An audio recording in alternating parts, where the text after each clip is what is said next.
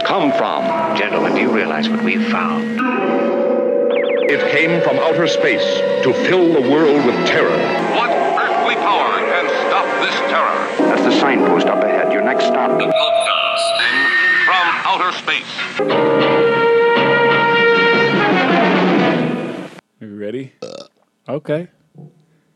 And here we go. Is that for real? That was the Joker from The Dark Knight. Oh my God, guys. Guys, I'm just sitting here with Heath Ledger. And it's the podcast from outer space with your boy Rob Scott. We got Adam Narlock in the house tonight. Hey guys, thanks for listening. And as always, it's Ryan Scott. Hello, everybody. And this is episode 46, boys. Can you believe it? And as you might have guessed from Adam's voice, We're talking about the Batman. yes, back to comics. Been a while, right? Been a while Yep. since we did a good comic. Now, also, is this our first dive into a DC comic? Am I right in that? I think you are, buddy. Fact check. I do believe you are correct. Now, what better one to start with than Mr. Bruce Wayne himself, a.k.a. the Caped Crusader, a.k.a. the Dark Knight, a.k.a. the world's greatest detective. He is among the most identifiable comic book characters, and I think the argument can be made most famous superhero of all time. Who do you think is more famous than him? Best superhero of all time? In my book. Well, we know that. Mr. Bruce Wayne over there. Now, what about famous? I mean, what, Superman or Spider-Man, I'm thinking, is the only other two up there. Yeah. I could agree with that, I guess. Arguably the oldest. And I was thinking of this. Well, I think Superman. Superman's the oldest. Yeah. Now, Also the worst. stories of Batman. I mean, we all grew up with Batman, so, let her rip. I think the first, well, I don't remember it, but obviously back in the day I had the original 1989 Batman poster hanging on my wall since birth, pretty much. But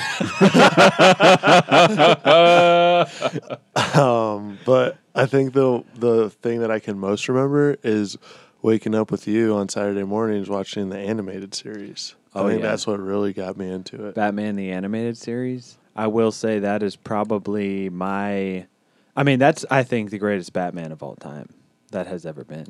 I don't know, that Batman Ninja that we watched, pretty sick. Well, that's cool, but does that compare? Well, I mean, obviously, for the nostalgia point, I will say that the animated series is probably my favorite. Okay. But if we're talking movies, I think I'll go with the OG. Didn't y'all have the Batman bed sheets that were like white and they had like the blueprints? Yeah, dude, Yep. I had those too. Super weird. Yeah, everybody did. Yeah. Those were famous. We also had the Bat Cave, the original Batmobile that my mom sold at a fucking garage sale, and I was really pissed. And I bought a 89 Batmobile at a yard sale from my neighbor for 50 cents. And then he wanted it back from me. Because he was hoping to make $20 off that, he told his mom. Yeah, 50 cents. So, obviously the toys, the movies, the comics, all big stuff. I mean, Batman was huge, as we'll get into now. Huge. Dude, I had like a Batman costume. Me too. And I'm pretty sure I wore it to school for like the first couple months of like kindergarten. Like I didn't want to take it off. I wore it every Halloween. Isn't that from like a movie? No, this is my life. But what? It might have been in a movie too. That I need to sue them. Well, we have photographic evidence that I was Batman and Ryan dressed up like Robin for Halloween. Yep. This explains a lot in your relationship. And this guy did not like it. Now, I will Much like say, the real though, Robin. Batman, for me, and I feel like a lot of other little brothers out there will also feel they were stuck playing Robin. Yep. And that's just the way it was, And so when I saw Robin on the big screen, it resonated with me because I saw myself up there. Looking into a mirror, basically. So getting right into this, the creators, Batman created by Bob Kane and Bill Finger. Now, these guys were part of the original generation of comic book artists writers of the so-called Golden Age. And, I think we've talked about this before. These guys really just got kind of fucked over by the comic world. But they're both in the Comic Hall of Fame. Yeah, exactly. But, the comic book world, what do we always talk about how, like, convoluted it gets with rights and, a lot of the early stuff, it's very, a lot of red tape, right? Because it's like, nobody knew that comics were going to be this huge industry that it is today. And so a lot of times the rights get fucking mixed up, some guy, like the guys that made Superman, those guys got fucking screwed. Like they just bought the idea of Superman and became this fucking $1 million, $1 billion idea, and they're fucking sitting there with their thumbs up their asses, got fucking 50 cents in a fucking hot dog. I mean, I like to think that these guys went into creating their comic with a Puritan idea. Like, they didn't go in it for the money. It's like me being a teacher. Yeah. They didn't get into it for the money. They wanted to do something. They wanted to express their thoughts, their feelings, share their stories, find a hero for themselves that just happened Yeah, to but, be worth a shit ton of cash. Going off of that, like with anything, you do something that you like, and then it's going to pay off in the long run, right? You never work a day in your life. Yeah. And these guys, they were taken advantage of, maybe, basically. So, the going off the creation of this, I mean, we'll get into the whole story. With the success of Superman in the late 30s, National Comics, which would go on to become DC, was like, oh, dude, we need more of this. We need more superheroes. We want to write more of these guys, publish more of these magazines. Now, in response, Bob Kane and Bill Finger created The Batman. And if you think about it, he's not even truly a superhero. Come on, guys. He's not. He's more... This is what I've been getting at, is like... Because when they created him, like the idea of a superhero was in its infancy. I mean, there was only Superman. Like when you think of a superhero nowadays, you think of guy in a cape, has a strong moral backbone. Some kind of superpower. Yep, some kind of superpower. And boom, that's like the basic outline. Batman, they were just like, oh, he's essentially like a fucking 40s film noir detective in a Superman suit. Yep, in a Superman suit. Like that's what they were saying when they created, and they basically took these detective tales and stories and put a suit on it. Boom, superhero. Boom. Now, Bob Kane, let's get into this guy, Bob Kane, kind of a dick from the interviews I saw with him. Now, he was one of the first. This guy actually became like, I know we talked about Stan Lee being like huge, probably the most famous character in the comic industry. Bob Kane really was the first one of them. He was the first guy that was like catapulted into stardom. He became famous by selling it off, and then they did the 60s series with Adam West. Now, this guy was born Robert Kahn in New York City in 1915, graduated from DeWitt Clinton High School, and then legally changed his name to Fuck. It's a PH, but seeing it on a license is still pretty shocking. So he legally changed his name upon graduating high school to Robert Kane. He studied at Cooper Union before joining Max Fleischer Studio. Big Chicago Blackhawks fan. It's true right here. Guy's named Robert Dix. Yep. Bob. His Dick. name is Bob, so you can go fuck yourself. Well, maybe we need to start calling you Bob. Oh, Bob. All right, now... No thanks. So he joins Max Fleischer Studio. These guys created Betty Boop, Popeye. They like animated him as a trainee animator in 1934, and he would go on to work on like a few lesser known titles, random pulp magazines here and there. Now, Bob Kane says he was inspired by the likes of Zorro, the 1920 silent film, and by Leonardo Da Vinci's sketch of an ornithopter. Okay. It's a flying device, which he had seen as a child. Now, this served as his initial inspiration for the first drafts of the Caped Crusader that became the Batman. Now, check that out. Well, take a look at the Batwing, bitch. So basically, the formula is just combine two things, and you got yourself a superhero. yeah. Is that what we should be doing instead of this podcast? Combining random ass things? Go. Okay, how about this? Let's spout some ideas off right I just now. sparked an idea right here. Go ahead. Now, this is going to take some work. Like with any great idea, Yep. teabag, it takes a little work, a little elbow grease. Like t-shirt designs, yeah. Or responding to text messages. Yep. Now, so you come up with the idea. Like Uh-huh. you said, you put two ideas together. You could do this with anything. I'm gonna have the kids do it. All right, you jot up some notes. Yeah. So you're going to have This is gonna be their homework. Their classwork homework this week. Right, come up with a superhero. Just combine two ideas. Steal the ideas. Yeah. I feel like somebody actually did that. There we go. Like that's a thing. Then you pay them $20. I'll give Fuck them it, an and A. You get all the money off Yeah. of it. Now, okay, how about this? So you come up with the idea. You've Yep. got a Well, he's not actually coming up with the All right, idea. well, for argument's sake, you've got a dossier of superheroes. Yep. Then you write stories and we do them like a radio play. We can do that in between episodes, more content. Oh, maybe Rob could animate a few episodes. No, that's way too hard. It'll be it'll be like I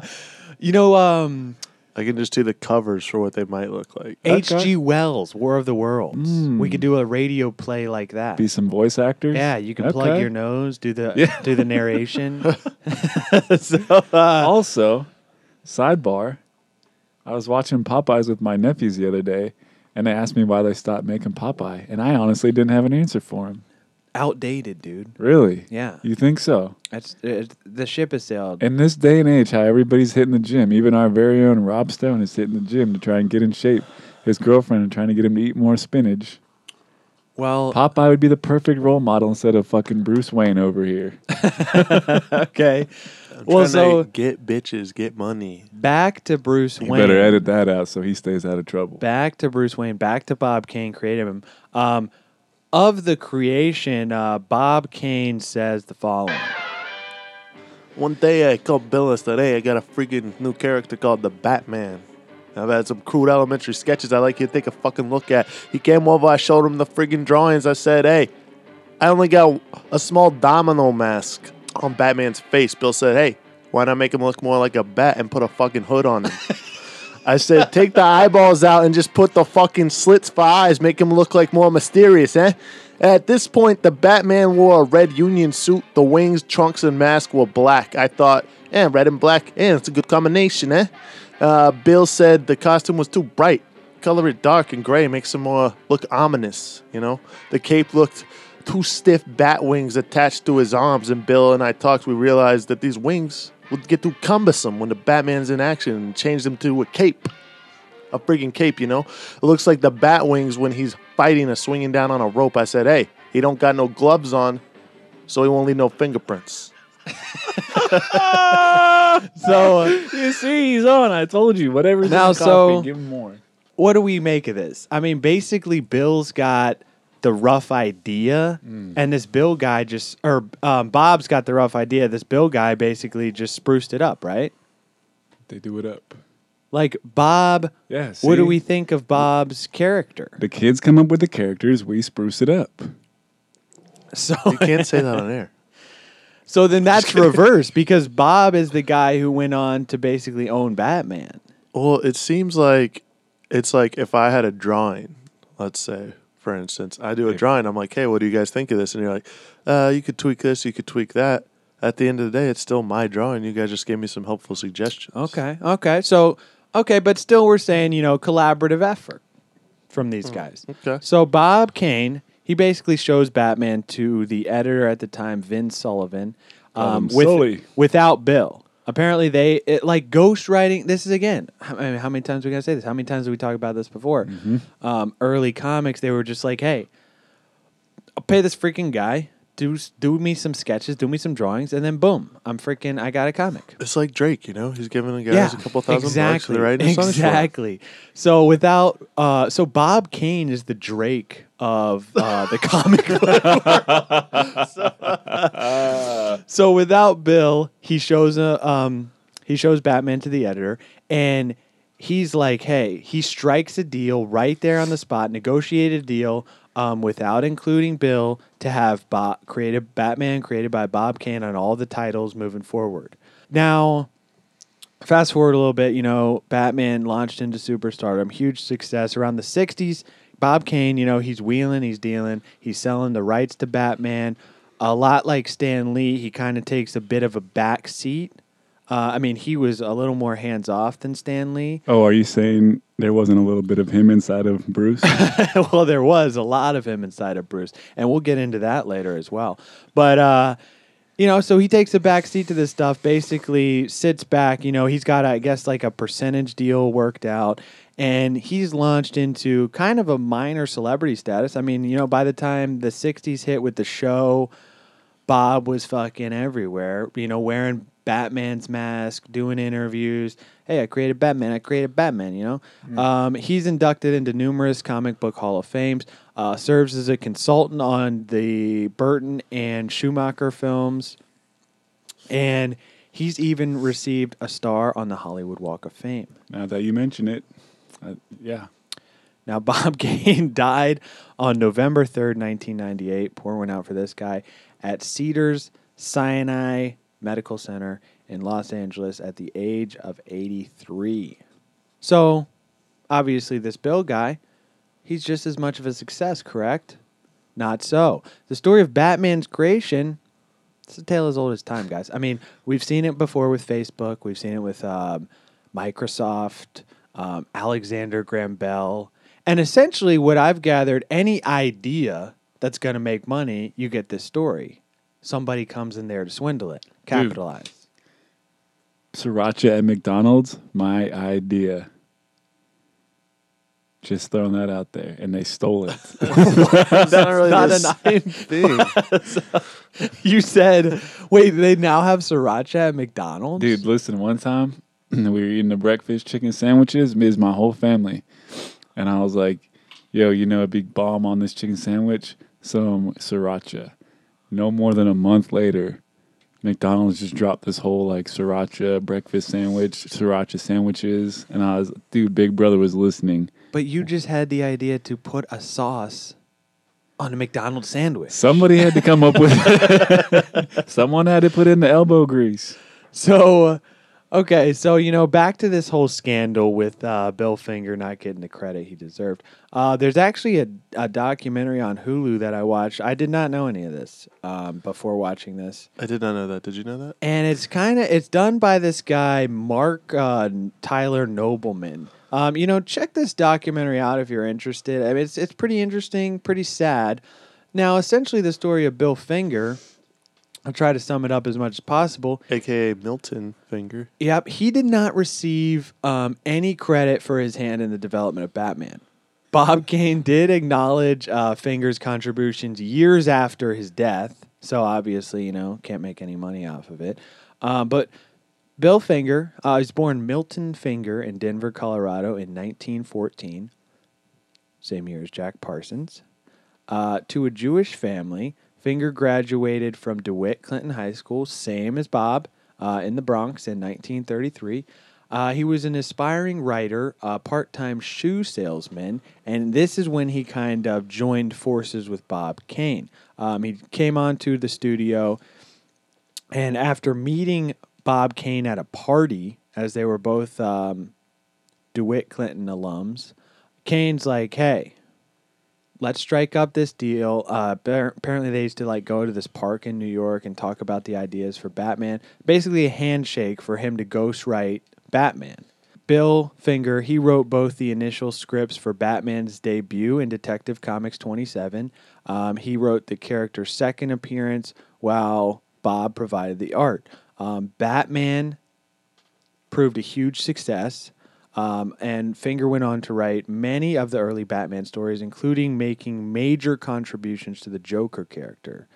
Essentially, everything that is Batman, like Batcave, Batmobile, freaking Robin, Bill wrote in all of this stuff. And you don't have that without Bill. Now, in 1989, this is when Bob Kane acknowledged Finger as a contributing force in the character's creation. And he wrote, Now that my longtime friend and collaborator is gone, I must admit that Bill never received the fame and recognition that he deserved. He's an unsung hero. I often tell my wife if I could go back 15 years before he died, I would like to say, hey, I'll put your name on it now. You deserve it. so this is what Bob would go on to write about Bill. Now, Bill really got the short end of the stick here. He died penniless and alone and unknown in 1974. Guy was actually buried in a pauper's grave in a potter's field. You know what that is? That's just like these basically mass graves with unmarked headstones. Like the guy in the documentary, like one of his friends was another writer. He goes on to like describe, he like lived in this studio apartment in Manhattan and like went home and he hadn't heard from him for like 3 days and he went in and he was just like dead laying under this blanket alone with this little TV on. Very sad. Died alone. Didn't get the recognition, didn't get credit on any of the Batman comics. Although there are some people that claim that his body was claimed by his son Fred, who had him cremated and spread his ashes in the shape of a bat on a beach in Oregon. Now, God only knows what really happened. But anyways, this documentary tells the story of this guy actually like traces down some of his like long lost relatives, Bill Fingers, and they kind of fight DC and Warner Brothers to get Finger the credit he deserved. Now, Finger, like his contributions were insane. Instead of the simple mask, like he had the mask like Robin, he decided to give him the cowl, the wings, the gloves. Again, the beard. Finger even came up with the name Bruce Wayne from for the character's secret identity. As he says, Bruce Wayne's first name came from Robert Bruce, a Scottish patriot, and Wayne was a playboy. He thought of Mad Anthony Wayne. Now, he later said that his suggestions were influenced by Lee Falk's popular The Phantom, which was syndicated newspaper comic strip at the time. Also a great movie with Billy Zane. Had the ring from 7-Eleven. Oh, yes, dude. Classic. We all did. So Phantom influenced Finger in coming up with, the detective aspect of Batman. Now, so what are we thinking of this story? I mean, there's basically two schools of thought. I think it's fucked up. This guy Bob basically swindled Bill out of the ideas because this guy came up with a lot of, he made a lot of contributions that made Batman what it was. But at the same time, without Bob, Bob was the deal guy. He took it to the editor. He said, hey, we need to do this, this, this. He got the ball rolling. He did all the business side of it. Put in the elbow grease, some might say. Yeah. I mean, maybe Bill just didn't speak up. He could have said, hey, no, I want to be credited on here, but he never did. So Bob just kind of went with it, and it just snowballed into... He said, hey, you're being a freaking bitch, all right? Batman is mine.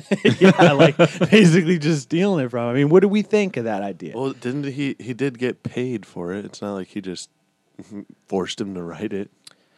Yeah, but, Locked him up not in a to the fucking extent office. that- Yeah, I mean, Bob became a fucking celeb and was making fucking money off the TV show. I mean, I'm sure his family still makes money off of... Well, he's responsible for the art, right? Yes. Poor Milton fucking died alone with his TV on. What's the difference in being a writer and an artist? But Milton also gave him all the ideas for that art. Not all of them. No, see, this is exactly this guy. Yeah, that's what I'm saying. Rob is he is Bob Kane. It's the name. He's swindling these ideas. He's taking them out and saying, "No, I came up with this." Hey, what? He's gonna come up with a T-shirt design one day, sell them all for the money, and when you and I die off, he'll go, I wish I would have been nicer to those guys. Yeah. He seems like a nice guy. Exactly. I mean, I think Bob saying that is kind of like he has some sort of regret of not putting his name on there. But also, I mean, I don't know. Is that just, hey, that's fucking business, man. You get fucking boxed out sometimes. It's like Zuckerberg stealing it from these Winklevoss twins. Winklebrass? Is that a real name? Yeah, like these Winkle guys. Didn't you see The Social Network? Yeah, they like had the idea. been a while. He Yeah. took Lived it it. into You lived it. superstardom. You lived it. Oh my god. You know, so you are familiar with the story. I didn't know it was Winklebrass. It's something like that. I don't know. Semantics. Semantics, yeah. So what are we thinking? Are we for Bob? Are we saying he's a great guy? To an extent. Yeah, I kind of fell on the I side mean, that's of like kind of a douchebag move, but at the same time, it's like if the guy wasn't. But I guess we'll never know. well, in the documentary, they just fucking tear down his name, which I think is a little excessive. Like, yes, get Bill the credit, but you don't have to vilify Bob. You Well, know? that's what I'm saying. It's not like he was like, "Hey, fuck you, Bill. Keep writing this shit." For me." like just whipping him, Yeah, locked up in his basement or something. gun to his head, It's like obviously He's, they both were working on it together, but and he just hired him as a ghostwriter, and then basically took all of the ideas on to like become the success that it was. Now, again, I think without both of them, you don't have Batman. You know, Bob did the fucking business side, the idea side, and Bill basically wrote all the stories. jelly, all the filling that made it what it was. But, you know, that's what we got. I mean, now Bill, you know what the first movie Bill Finger got credit on was? The Dark Knight. Nope. Backdoor Sluts 9. Batman Triple versus X. Superman. Holy What? shit. Oh. So They he just got gave that guy even more injustice. That's exactly fucked up, man. like It's they're actually called Dawn of Justice. they're fighting and fighting and Oh. fighting for you know. They're fighting and fighting and fighting for his credit, and then finally they stag it on probably one of the worst Batman This movies man's of all rolling time. over in his grave. Now, I think it is ironic that the guy who helped create Batman, Justice, not for this guy. But, you know, It's Dawn of Justice. It's just the start of the Justice. so getting on to... His Hollywood star is next. All right, let's get it. So we got the creation story down, you know. But the origin of Batman himself. So first appeared in The Case of the Chemical Syndicate, Detective Comics number 27 in May of 1939. Batman received his own solo title in 1940, and his origin story was written in issue number 33, while Robin was introduced in number 38. Now, unlike most superheroes, as we said, Batman does not possess any superpowers. He basically relies on his intellect, his physical powers, and his martial arts ability, his detective skills, science, technology. He's a rich guy. So what are we feeling about that, Oh, Rob's in love. Here's his man crush right there. Unbelievable. Now, Batman's origin, revealed in issue number 33, November of 1939. It was a 2-page story that established Batman's persona, why he fights. Character driven by, we know the story, death of his parents, killed in an alley by a robber. Finger did write this, depicting a young Bruce Wayne witnessing his parents' murder at the hands of a mugger. And, he basically vowed from then on out that he will avenge his parents' deaths by giving the rest of his life fighting crime, getting justice. Now, the comics develop like all of Batman's stories, his villains, everything we know. Robin was introduced again, Bill Finger's suggestion, because he says Batman needs a Watson because he was a detective, kind of based on Sherlock Holmes. Yeah. Okay. When they introduced Robin, sales nearly double. And even though Bob Kane was like, nah, we need to keep Batman solo. But the sales doubled, so Robin became a hit. Now, There you go, buddy.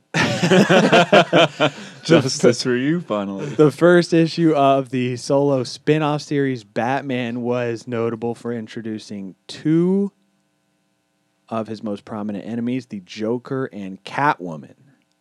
Also, what I was reading is like Batman in the early days of the comics used to carry around a gun. I've heard that. And too. I think, but he only shot one guy, which was like the vampire monk, because he shot him with a silver bullet, just riddled him with bullets from his Riddled 9. him? Nice. Now, but Downloaded the clip on him. yeah, they eventually changed that because, like we said, the idea of a superhero was getting more evolved. So they were like, "Hey, Batman, we can't have him using a gun. You know, that's too dumb." It's a bad example for kids, yeah. I mean, I guess.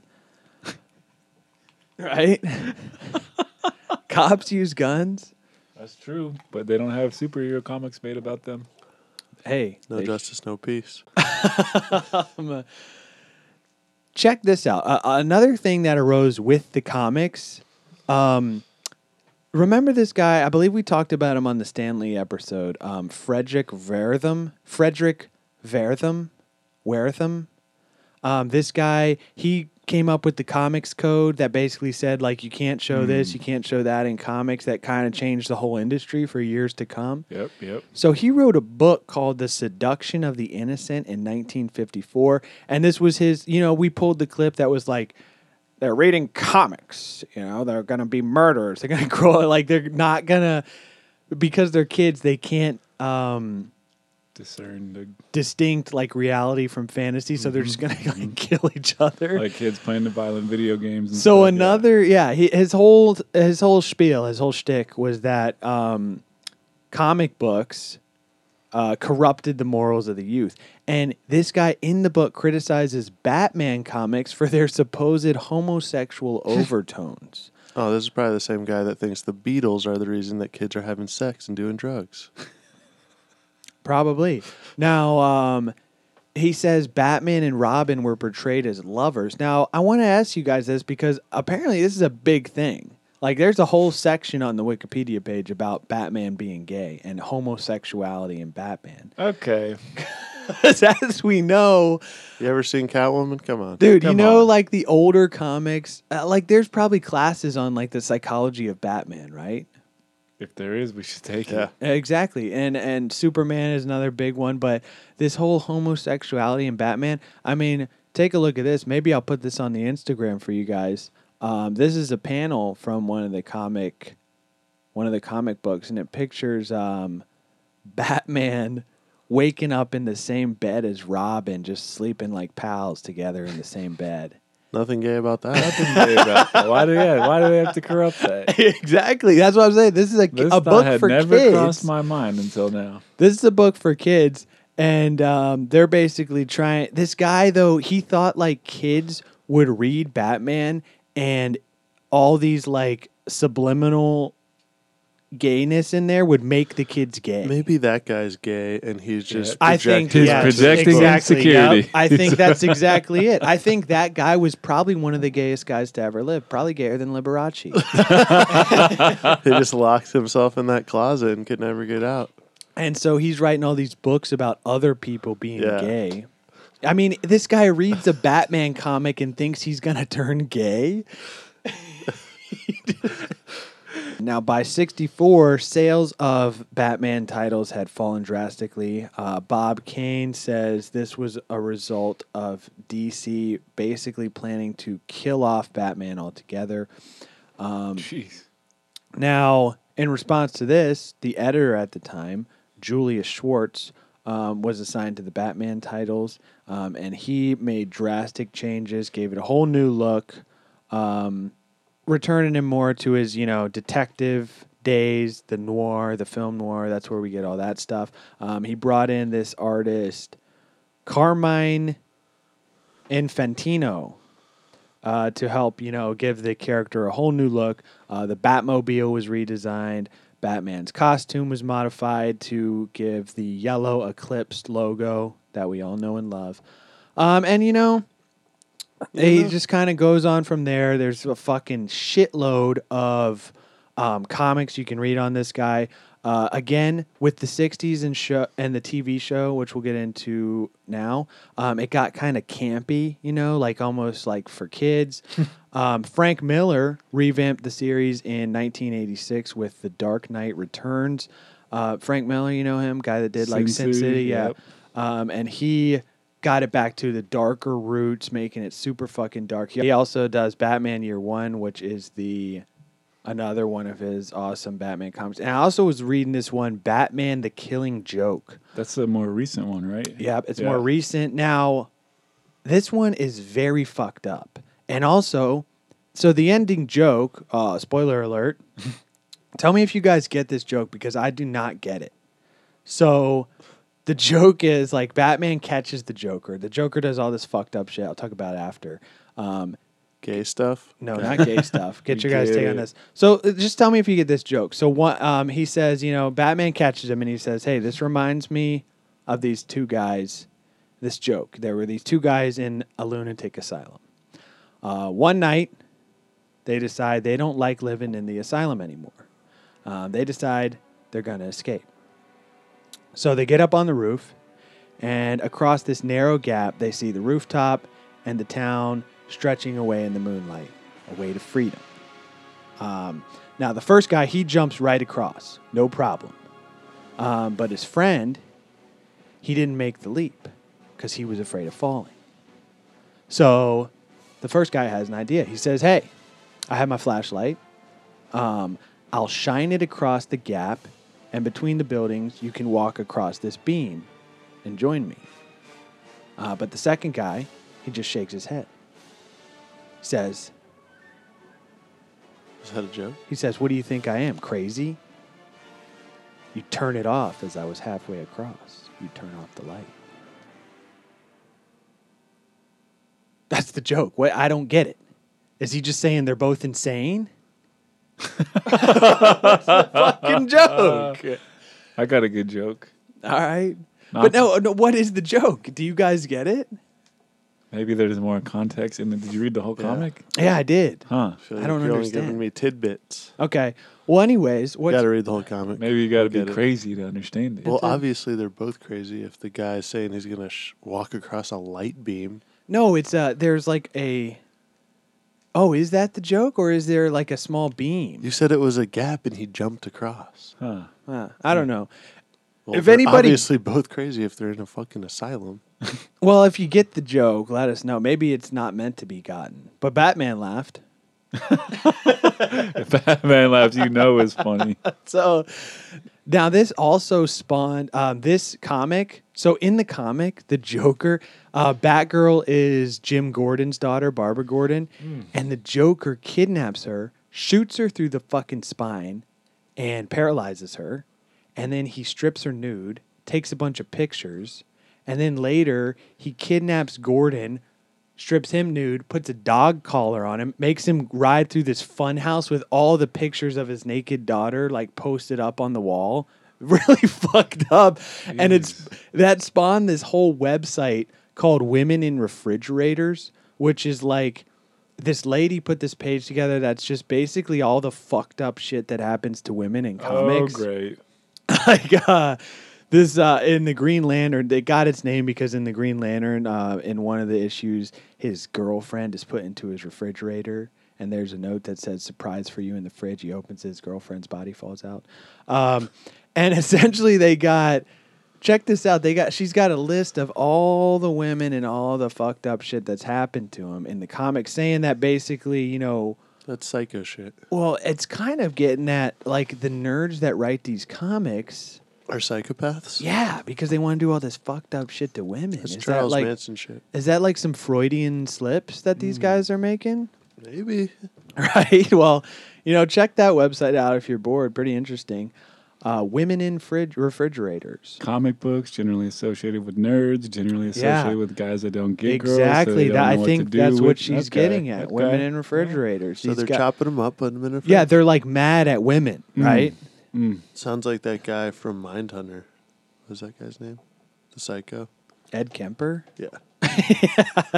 Now, Sounds exactly like some shit he would be doing. okay, now, aside from Batman the Killing Joke, there's also like there's all the like what if universe. We don't have time to get into the whole DC, post-crisis, pre-crisis stuff.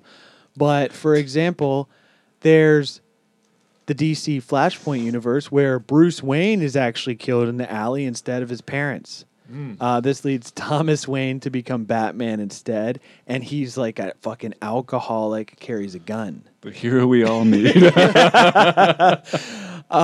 So then, on from the comics, we got the show, debuted in 1966, television series. This, I believe, is what really launched Batman into like superstardom. Would you say, right? I mean, I remember watching reruns of this on TV Land. Adam West isn't on Family Guy without this show. So. Yeah, I mean, this show, they kind of, comic was selling 900,000 copies, doing good. So they say, hey, let's fucking make a show. They make this TV show, make it really like campy, oriented towards kids. It's like almost buffoonery. It's like the pow, like they're wearing tights. They're like, I mean, you've all seen the show, right? Classic. So now both the show and the comics were successful, but the camp approach really started to wear thin, and the show was canceled in 1968. Honestly, not that great of a show. Really? You don't think so? One of the most classic Batmobiles of all time. The Batmobile in there was pretty sick. Now, also... Is that a Cadillac? I believe so. Show goes on to get canceled. We'll get to that later in the podcast. And apparently Adam West and Burt Ward were like typecast for decades after, unable to escape the reputation of, silly like Don Knotts, like camp actor. Right? So the show really put that twist and that stigma onto Batman. And the show did not escape, or I guess Batman as a character didn't escape this comic vibe until Rob's favorite, 1989. We get the revamp Batman. Now there was two like serial type movies in the 40s and early 60s, I believe, but we're not going to get into those. For our time, honestly. Yeah. Well, I mean, we're going to get into the good stuff. 1989. Batman by Tim Burton. Spun off a pretty great video game, I'll tell you that. Arguably the best appearance of the Joker in the franchise. What? Arguably. Okay. I mean, I would say, yeah. Over Heath? I'm saying arguably. Over He's Heath. saying arguably.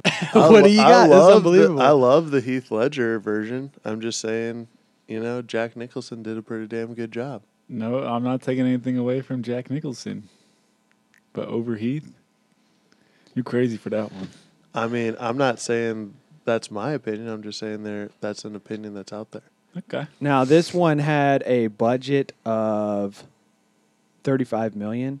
Worldwide box office revenue was close to $411 million.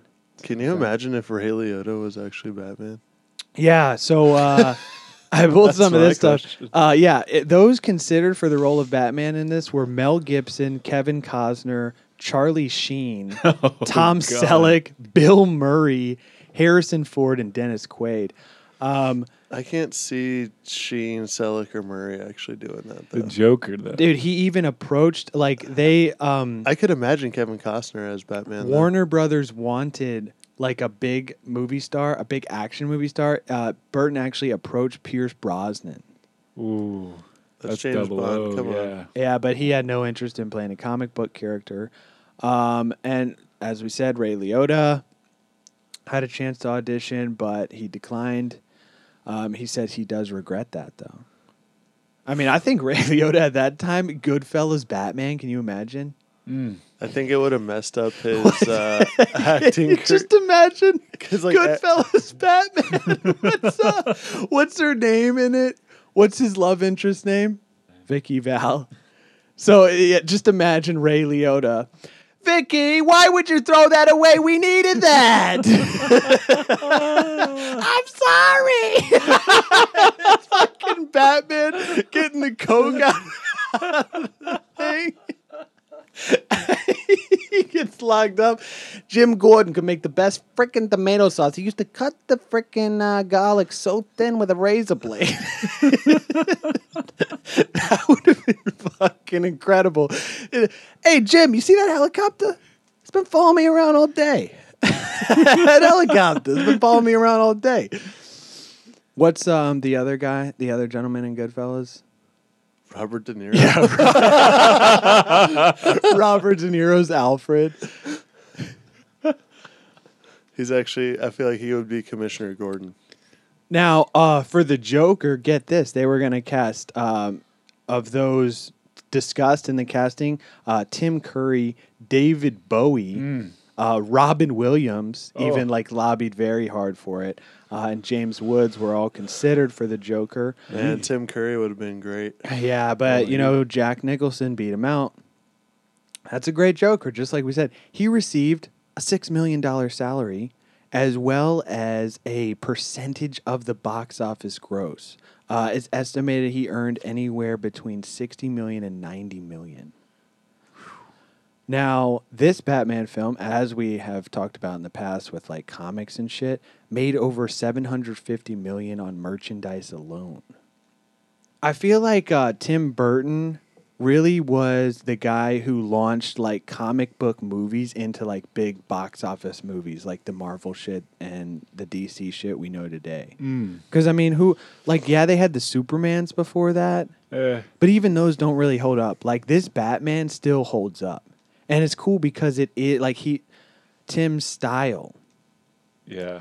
It's exactly like a Yeah. comic. It's just the style. Yeah. That'd be like keeping Ninja Turtles how it was initially. Oh, yeah. You know what I'm Can you saying? imagine if those All dark and 90s stuff. ones, were just murking people? So not only did Tim's movie prove that you could make a success out of these, but also the merchandising was a big part. I mean, you had merchandising with like Star Wars, but I feel like this was probably the next big thing to really capitalize off of that. Okay. Right? I mean, as we said, we all had the fucking bed sheets, the Action fucking figures. T-shirts, action figures. You name it, we had it. Yeah, you name it, we had it. Fucking Batman, everything. Now, Keaton, who would play the role, referred to himself as a logic freak, and he was concerned that Batman's secret identity would be pretty easy to uncover. Like, this is everybody that watches Batman is like, how could they not know, So he discussed ideas with Burton to better disguise the character, including the use of contact lenses. But ultimately, he decided to perform Batman's voice lower, and this would become a fucking hallmark of the character, especially when Christian Bale would do the same technique. Where's Rachel? Now, Where is she? so basically, what Tim said about the film was his whole shtick, his whole spiel on the film was, I liked parts of it, but the whole movie is mainly boring to me. It's okay, but it was more of a cultural phenomenon than a great movie. Like Is he essentially, humble bragging? I mean, maybe. Yeah, right. He really. It's just more of a cultural phenomenon than a great movie. But Dude, I I mean, feel it like was Tim. okay. Like, have you ever listened to interviews with him? Yeah, he's fucking crazy. I feel like he's just like, On another level. Like yeah, alien like he. statue crazy. He's probably hanging out with Elon No, Musk. not that crazy. Like he just doesn't care. Like he said, he didn't care about the merchandising. He just wanted to make it like his own thing, his own world, and do it the right way. Which I mean, he really did that with the first one, I think, which is why it was such a hit. Now, after the success of the movie, we get the fucking phenomenal cartoon Batman the Animated Series. Yes, we do. 85 episodes between 92 and 95. This is one of the most coveted animated shows of all time. Got legendary performances in there, including Mark Hamill as the voice of the Joker. Of all time. This series also introduced Harley Quinn. Thank God. And it was popular enough to earn 2 spin-offs, The New Adventures of Batman and Batman Beyond, fucking badass, Yep. as well as 2 movies. Now, I think obviously Harley Quinn is probably the most successful thing to come out of Batman the Animated Series. Writer Paul Dini, he says he was inspired to create Harley Quinn after watching a performance by Arlene Sorkin in a fantasy sequence on Days of Our Lives. So Days of Our Lives inspired Harley Quinn. Maybe that's something you keep to yourself. Batman, the animated series, actually would go on to pay tribute to Adam West with an episode titled Beware the Gray Ghost. In this episode, West himself provided the voice of an aging star of a superhero television series Bruce Wayne had watched as a child, and he later found inspiration from. So essentially, they're basically giving him an homage of saying, hey, Adam West played the character that came before. And really with the animated series, I mean, dude, I remember watching this reruns on Cartoon Network every day at 4:30 before dinner. And that intro is still, to me, one of the fucking greatest intros of all time.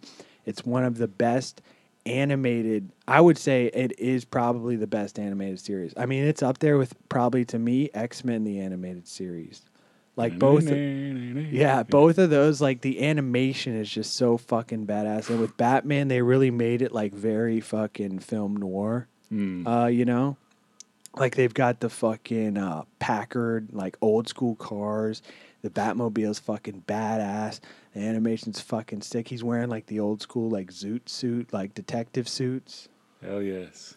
The whole thing's fucking badass. Nothing bad to say about it, eh? Great show. Like you said, I remember watching it. Came on before Gundam Wing. Fucking Yep. badass. Classic, dude. I think that was probably my favorite animated show when I was growing up. Oh, Batman. definitely. Yeah. For me, it was the one I remember the most. It's the one I watched the most. I remember. You watched a lot of Johnny Quest, buddy. I did. Ooh. But that was only on for like 2 seasons. The Real Adventures of Johnny Quest. Captain Planet.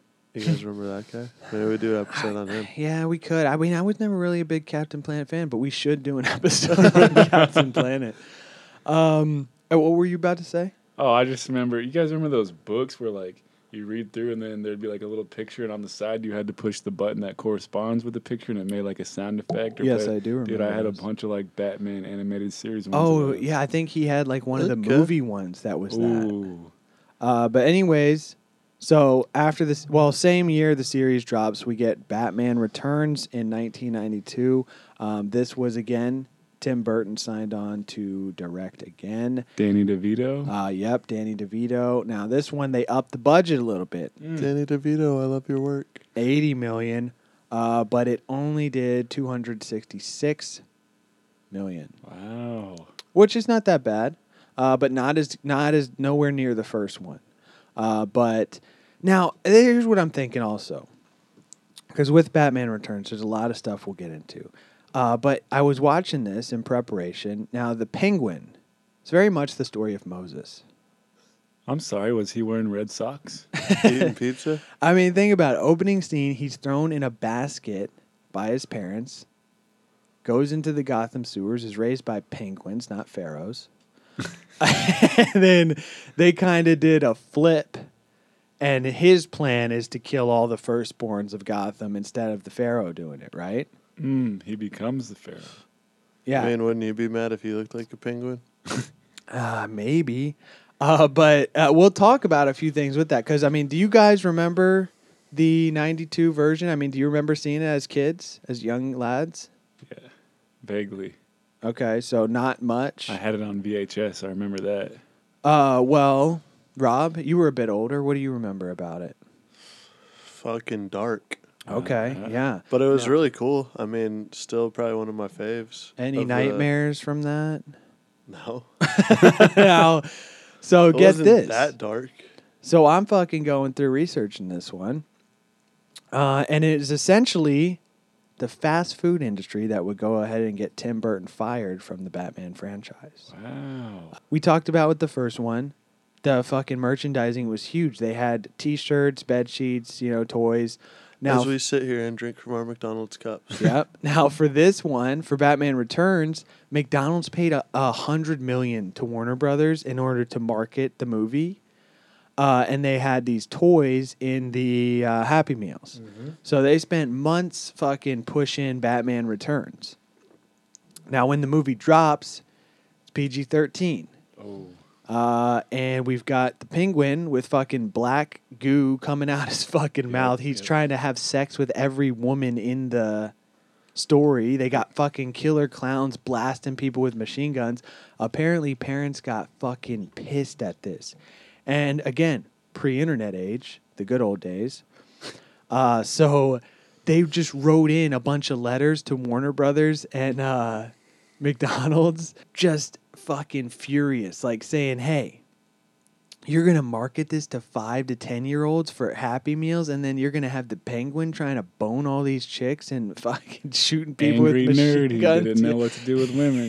Yep, And essentially, like, Warner Brothers stance, or first off, McDonald's responded, and they were like, hey. We weren't telling kids to go see Batman. We just were promoting the idea of Batman. And Warner Brothers basically said, hey, don't look at us. We didn't give McDonald's any stills from the movie to promote. We just said, hey, make the toys. Tim Burton even said, again, they were like, hey, Tim, they're getting pissed. We got to switch it. We got to make it more towards kids. Tim was like, all right, fuck you guys then. He walks away as director, and he says, quote, I think I upset McDonald's. They asked, what's that black stuff coming out of the Penguin's mouth? We can't sell Happy Meals with that. It was a weird reaction to Batman Returns because half the people thought it was lighter than the first one, and half the people thought it was darker. I think the studio just thought it was too weird. They wanted to go with something more child or family friendly. In other words, they didn't want me to do another one. So, 1995, we get Joel Schumacher heading up the Batman franchise with Batman Forever, 1995. Okay, well, this was one of the more memorable movies for me. Not because I think it's great by any means. I just remember my dad took me to see it in theaters. Okay. Why is that funny? I don't know. I got to spend quality time with my father. All right. Okay. That's great. All right. And also, I remember the Seal song, Kissed by a Rose. Everybody remembers that, yeah? Yeah, they do. Great now, song. this one, they upped the budget even more. Give it $100 million. McDonald's money right there. They Takes said, in- don't fuck it up this time. Takes in $336 million. Now, this one definitely was more kid-friendly. Although Schumacher did put nips on the bat suit. Those are No, nips. if you want to talk about a gay Batman, then this would be probably the movie to do it. Well, I've got some compelling evidence that actually the sequel to this is. Okay. Because Batman Forever, what we got, Val Kilmer, Yep. and he's fighting Riddler, Two-Face. Now, I watched this one as well. Now, some scenes from this look like I'm playing The Sims. This is right about a Like time this is with very CGI this is very early CGI. So it doesn't hold up too well, but nonetheless, it's They should have just let Tim do it in retrospect. That's probably what the nostalgia factor. studio's Yeah, I thinking. mean, I think Tim's Two-Face probably would have been better. Tim's Riddler, maybe. How do you beat Jim Carrey at the time, man? That's, Yeah. It is different, it's more family friendly. It's like 2 Chainz. How is it like Two Chainz? You said it was different. Oh my God. When I was doing a little research myself, I found out that something I thought was kind of cool is they actually show you the villains in order that they kind of came out in the comic books. They stay pretty true to that. Okay.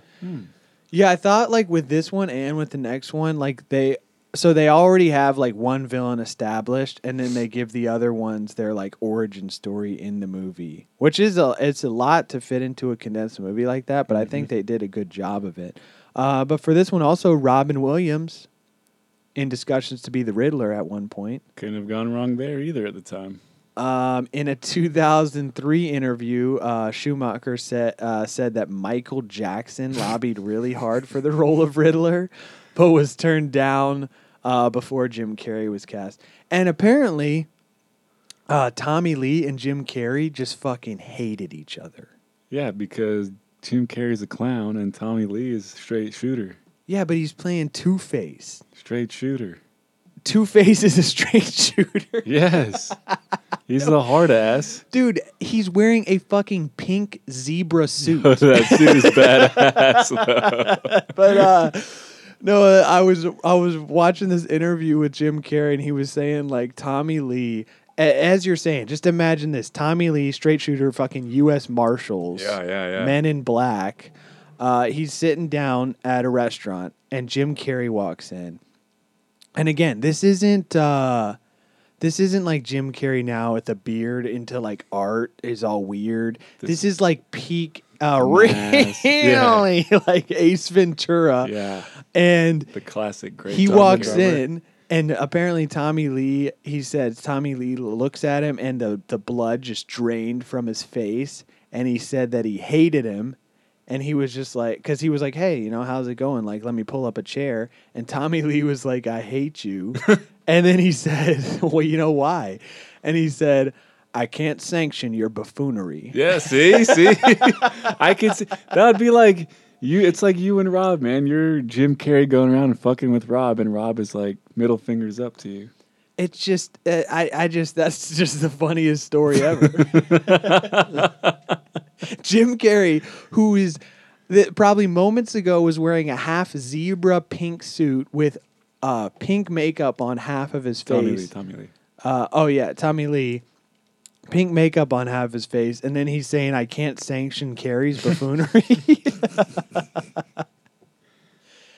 Now, also for this one, Oh, speak of the devil. yeah, Batmobile. This Batmobile is one of the more badass ones. Apparently, though, they approached at first Swiss surrealist painter H.R. Giger, and he actually provided a version of the Batmobile, but it was considered too sinister for the film. I got a picture of it here. I'll post this on the Instagram. Now, just imagine just imagine Joel Schumacher, whose idea it was to put nipples on the bat suit and do like close-up tight-ups of their ass and crotch, approaching H.R. Giger, just walking into his black mansion. Hey, Giger, we're looking for a Batmobile. Would you be interested? We do the Batmobile for you with bones. I make the Batmobile out of bones, looking like a penis. We call it the Bonomobile. Just imagine them getting. I mean, the Batmobile he did looks like the ship from Alien. Yeah, he's just like, yeah. It's like he just has it sitting around there. He's like, yeah, just take this shit. Hey, but I think this design would have been cool for the next movie with Poison Ivy. Like, this looks like something you would like trim up a garden with or something. Oh, You know yeah. what I'm saying? Yeah. But anyways, they decided to pass on this. And For obvious reasons. yeah. And again, I think with the next film, we get Batman and Robin in 97, and they went even more kid-friendly with this one. This was also the only live-action film appearance of a Batgirl, played by Alicia Silverstone. And they recast George Clooney, Batman in this one, taking on... The worst Batman ever. He's taking on Mr. Freeze, Poison Ivy, and Bane, right? I mean, Schwarzenegger. Everybody remembers Mr. Freeze, right? I mean, what do we remember about this one? I think this was one of the ones I watched the most as a kid. Yeah. And going back and watching it, this one is like straight up the most, I think, kid oriented, right? It's the hockey team from hell. Yeah, it's just filled with like cheesy one-liners. And this one is this is the lowest grossing live action Batman film to date. Pulling in what had a budget of $125 million, only pulled in $238. Wow. Now- The merchandising had to be unbelievable for this one. Oh yeah. Okay. Now, although I feel like Batman Forever was the most merchandising. Okay. Maybe I could be wrong, but You all right over there, little guy? again, often considered to be one of the worst films of all time. Oh, wow. All time? Yeah, Not it's even in- not even just Batman series of all time. Like not even one of the worst Batman films of all time. It is probably the worst Batman film of all time, but it's considered to be one of the worst films of all time. I mean, Schwarzenegger was paid $25 million salary for the role. Jesus Christ. I mean, think about some of his Still has the suit in his house. some of his lines, dude. Every single one of his lines is a one-liner, like somehow working ice into it. Very Schwarzenegger. You think they like let him ad lib? Maybe because some of them don't even make sense. Like we were watching it yesterday, and he says one that just doesn't even like. It's just a way to say ice. It makes no sense. Like it's not even clever.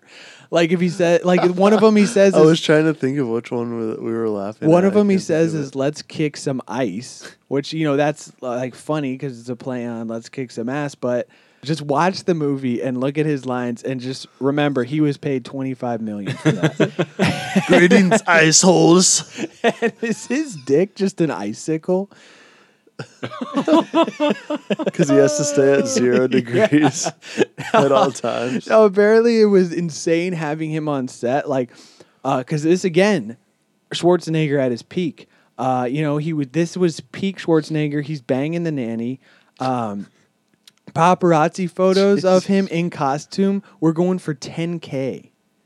And when he's walking around the bathrobe smoking that white cigar? Yes, I do. Those when that black girl's trying to bang him. Yep, those were hand delivered by John Bon Jovi himself. He Slippery when wet. He came by to bring Schwarzenegger Cuban cigars. And he was like, we need to color these white, so I smoked them in the film. Arnold, we're not really. It's a kid movie. We paint them white. I smoked them in the film. Who told you could smoke my cigars? There's someone in my room smoking my cigar. Isn't that the redhead Nicole Kidman? No, this one has Uma Thurman as Poison Ivy. Oh, that's who I'm thinking. Yeah.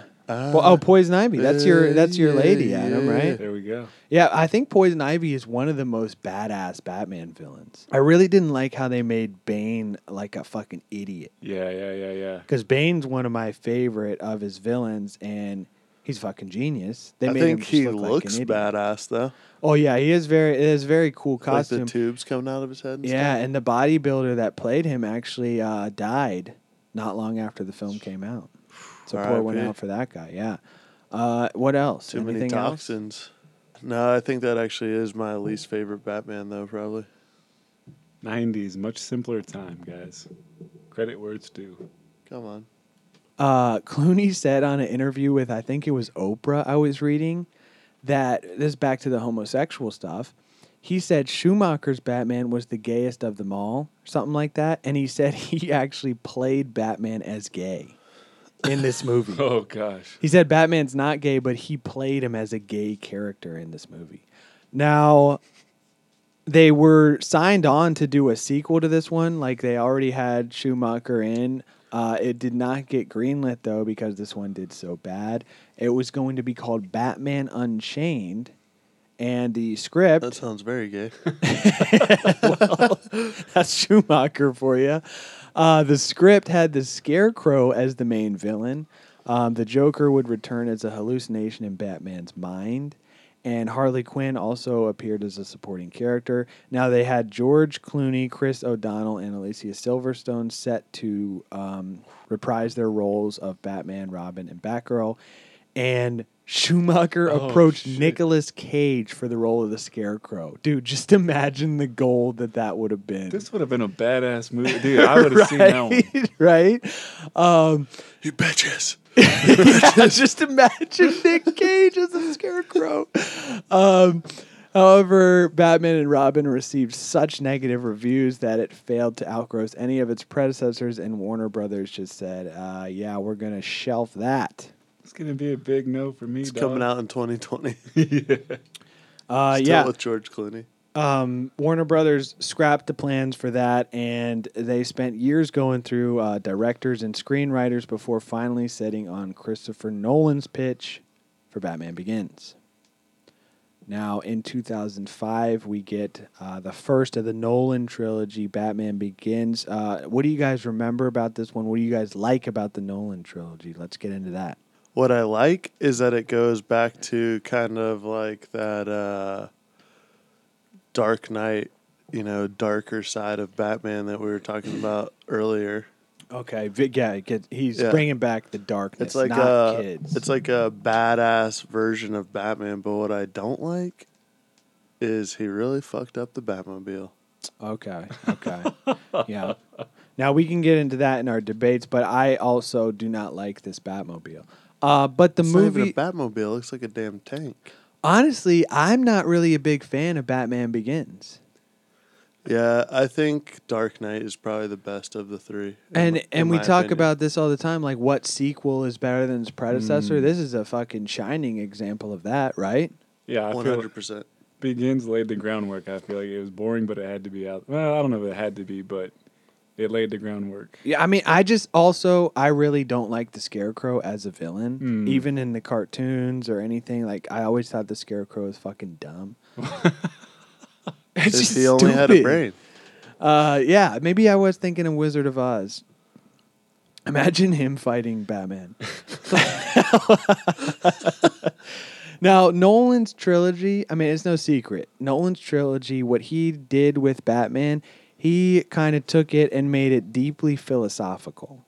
I mean, this whole trilogy is riddled with like thought experiments and philosophical questions and thoughts. I mean, the first one revolves all around fear. Yeah. We got the Scarecrow, who obviously has that like gas that makes you see things. It's all about fear. It's about Batman overcoming his fears of bats, projecting them onto his villains. And Nolan himself said humanity and realism would be the basis of the origin film. He also said the idea behind the film was a person who would confront his innermost fear and attempt to become it. Ooh. Now, obviously, this film was huge. Kevin Feige from the Marvel Universe, from Marvel Studios, he said Chris Nolan's Batman is the greatest thing that happened to superhero films because it bolstered everything. Essentially, he's saying in 2005, with this relaunch, like this proved that superhero movies were fucking big money. Yep. What this one had a budget of $150 million, pulled in $374 million. Another big one of the big like thought experiments in this one is like the classic. You guys have heard the classic, like you see a rail car going down the rail and there's like 5 people tied to the tracks and you can hit the switch and have it kill one person. Like, what do? You know that one? Not familiar. Okay. So there's a train going down the tracks. And there's 5 people tied to the tracks. You're on a bridge, and you see the train coming. On the other side of the bridge, there's a switch, and the train is on. There's 5 people onto the tracks, and if you hit the switch is right in front of you. You could pull it, and there's one person. What do? Do you let it kill the 5 people, or do you hit the switch and let it kill the one person?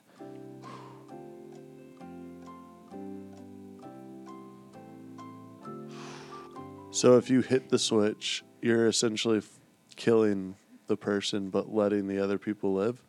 Yes, you would essentially be saving Like those 5 people at the cost of one person. But you're basically taking that other person's life indirectly. Yes. Yep. Not indirectly. You are, because you're flipping the switch. Yeah, you're making a choice there.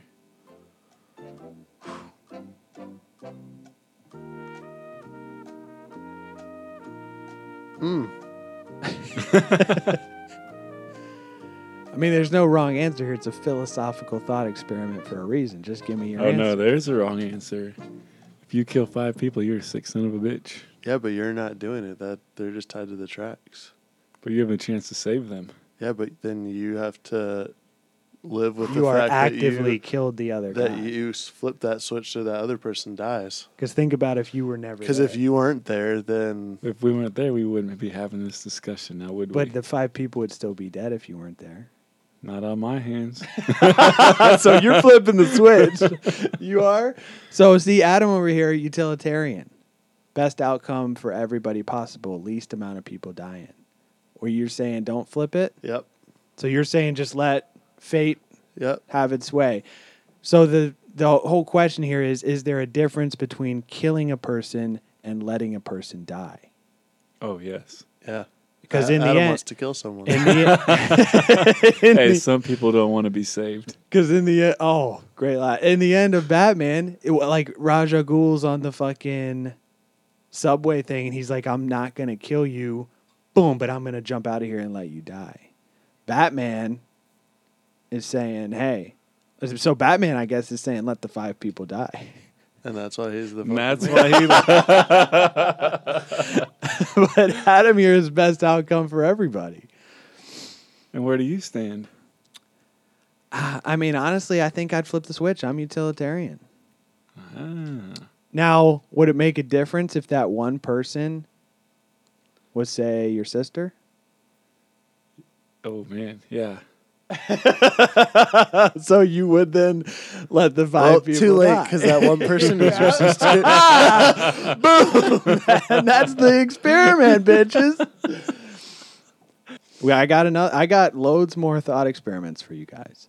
So, Dark Knight, 2008. What do we remember about this one, guys? I remember going to see this one in theaters, I'm pretty sure we saw all 3 in theaters, buddy. but I remember specifically this one because the projector died and it went into slow motion. And we had to go to the other theater. So we were there for like 9 hours. Yeah, 2008, right? Yep, Yeah, this is when 2008. I came back out. Okay. Yeah. And it's also the best of the 3. Heath Ledger. Yes, and not Really? only. So we were saying Batman and Robin is not only the worst Batman of all time, but one of the worst films of all time. Dark Knight is considered not only one of the best Batmans, but one of the best films of all time. Wow. Dark Knight, get this, 185 million, so not that much more than the first one, earned $1 billion, over $1 billion at the box office. A Billy? Yep, it's fucking huge. Now, according to Nolan, an important theme for the sequel was escalation, extending the ending of Batman Begins, noting that things have to get worse before they get better. Nolan acknowledged that the title was not only a reference to Batman, but also the fallen White Knight of Harvey Dent. Harvey Dent. Also, this one introduced, we get the same shitty Batmobile, but this one also introduced the Bat Pod, the motorcycle. Badass. We thought this was badass, right? It was all right. Okay. Did you know that was a real, like, working thing that you could ride, and there was only one guy that could ride it because it was so hard to ride and so unbalanced. And he said, Because that fucking one wheel's yeah, and you have to like steer with your arms while you're laying flat. He said that the only stunt guy that could ride it said he had to like completely unlearn how to ride a motorcycle to be able to manage riding it. And Christian Bale even like wanted to ride it for scenes, but they're like, dude, no, like it's way too unsafe. Don't shut me up, Bruce. Yeah, just imagine his freak out rants on this one. Our boy Roger Ebert, he noted that throughout the film, the Joker devises ingenious situations to force Batman, Commissioner Gordon, and District Attorney Harvey Dent to make impossible ethical decisions. By the end, the whole moral foundation of the Batman legend is threatened. This, again, gets back to one of our philosophical questions. You know, this one is all about like choices, the morality of the choices you make, because I can't remember the philosopher that Nolan like based a lot of these ideas on in the film, but it's like the idea is that so the idea of like revenge is cyclical in human nature. It's like chicken or the egg. Sure. I mean, look at religion, war that's been in humanity as long as humans have been alive. Yep. And it's a cycle. It's going to keep going on until we're wiped out, right? Mm-hmm. Now, he's saying that essentially, like, if we all have a scapegoat, like, this is the idea very dumbly boiled down from what I read. And it's saying, like, if hey, we can all come together and say, hey, this one person, it's their fault. Like the Nazis in Germany. They had the scapegoat of the Jews, which brought them into like an astronomical world power. Now, eventually got defeated because they're horrible pieces of shit. But essentially, that's what it's getting at, where like, because the whole choice is like Harvey Dent is this white knight. He's what Gotham needs, and Batman, that's why in the end sacrifices himself, says he killed Harvey Dent so that Gotham could have this hero to like band together over, right? Now, one of the thought experiments in regards to choices is the prisoner's dilemma. Have we heard this one?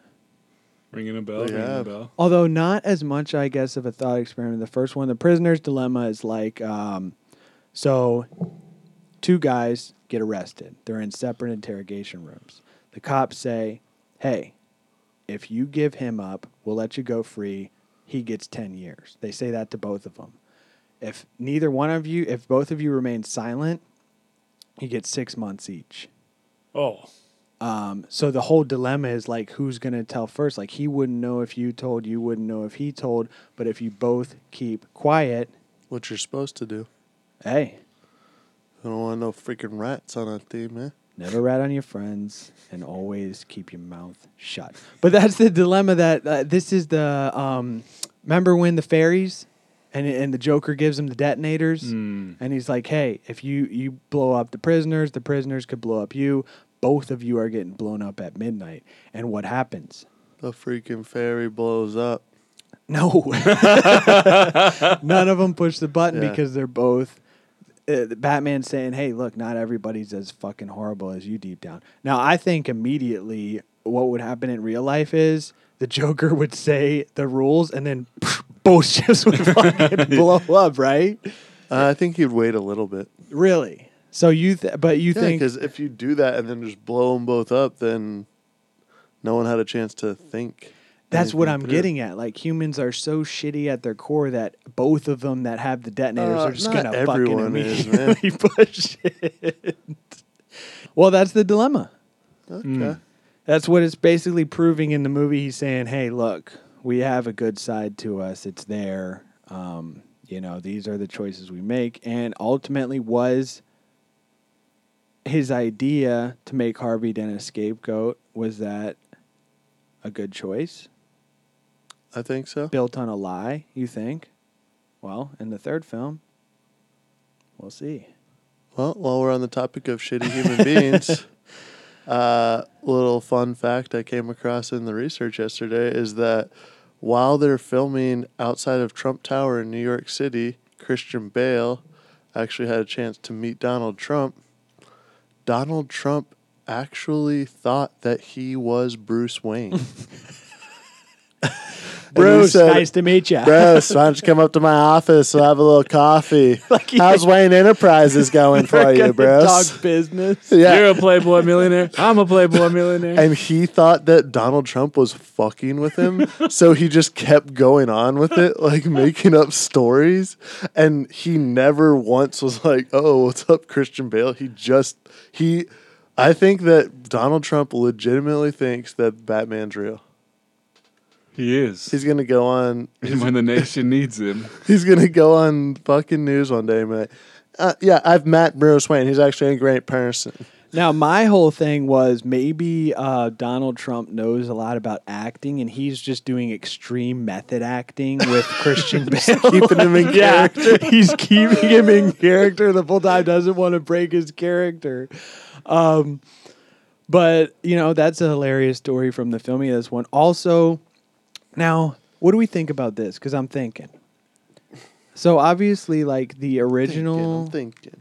Batmans, like the Tim Burton ones, they're fucking badass, but at the same time, they're, like, very low budget. And not low, but not like this one. Like, from for here, sure. this is, like, the point of no return. Because once you have these Nolan Batmans, you cannot make another Tim Burton Batman, Tim Burton superhero movies. I mean, look now. DC is trying to do these huge, big budget movies. Marvel, all their movies are like giant budgets, giant special effects. Like, if a movie came out that was like lower budget, people would be like, "Oh, this is fucking shitty." So you don't get those like, I don't know. Like, what do you guys think about that?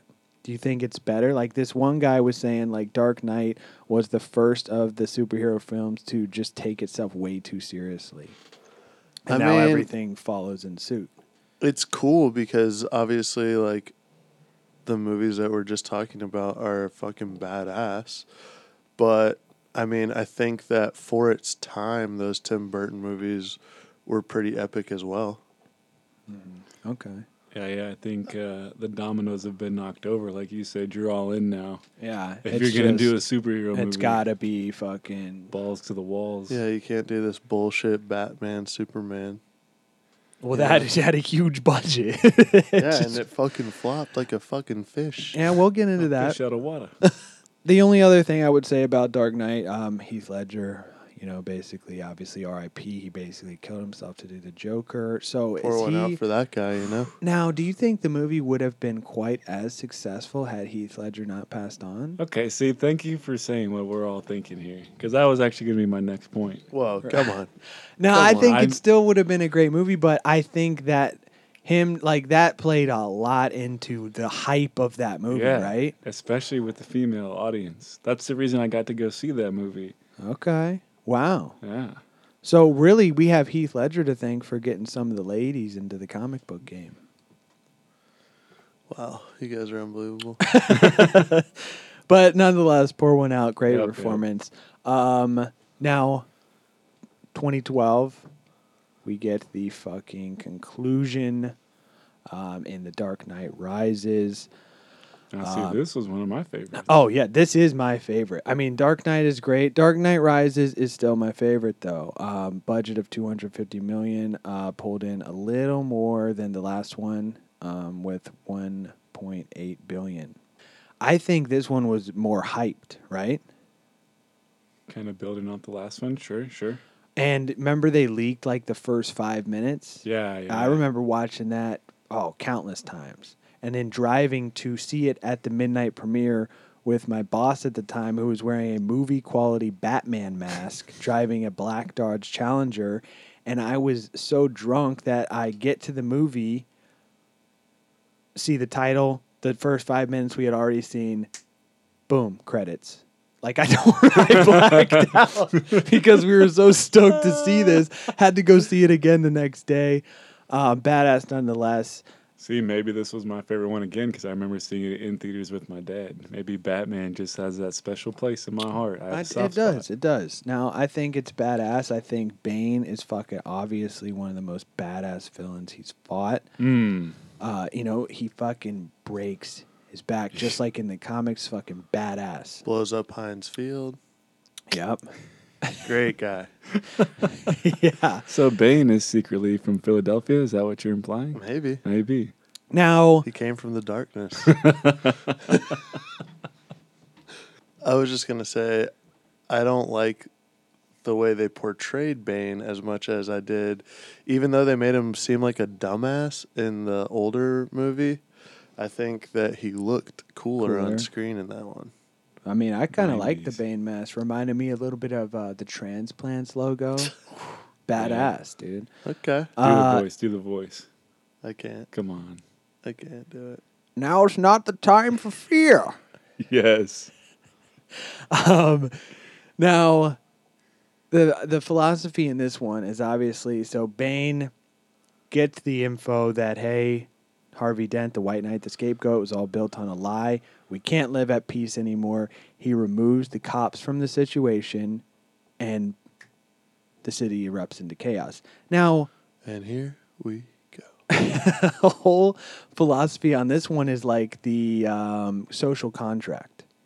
So obviously in the days of yore, the days of old, way, way back, before society was around, there was nothing to stop me from saying, hey, you've got some berries that I want. I'm going to bash your head in with a rock and take them. And nothing would happen. Right. Survival of the fittest. Everybody's fighting everybody. And then somewhere along the lines, it's very fuzzy as to when, this social structure was built to where we all sign a social contract to say, hey, I'm not going to bash your brains in if you don't bash my brains in and take my stuff. Now, Bane is saying that deep down, we all long to be back to the days of yore where we could just do whatever we want. He takes everything out of the equation, lets the prisoners loose, and boom, this is what happens. And he upholds that. Now, another interesting thing I thought about this one was like it is really big on the idea of like class, which I always think is like very interesting. I wrote my senior thesis on like the class system. Because what happens immediately, all the poor drug addicts go to the rich end of Gotham, and rip the people from their houses, and everybody's just like living in anarchy, right? Do we think that this would really happen? Is the social contract even worth it? No. Just straight up. No. It was quick. You didn't have to think as much as the train car. I think that would 100% happen in real life. Yeah. If we remove like the structures of society from the equation, everybody's back to the days of yore. Oh, look what happens every time there's a national emergency. Freaking looting, rioting. You're right. You're That happens when the absolutely right. Lakers win a championship too. Or the Canucks lose. That's ingrained in. That's human nature. Now, did you know what was heavily influenced? What heavily influenced this film? Commissioner Gordon's eulogy. You remember that? Mm-hmm. Mm-hmm. It's a far, far better thing that I do.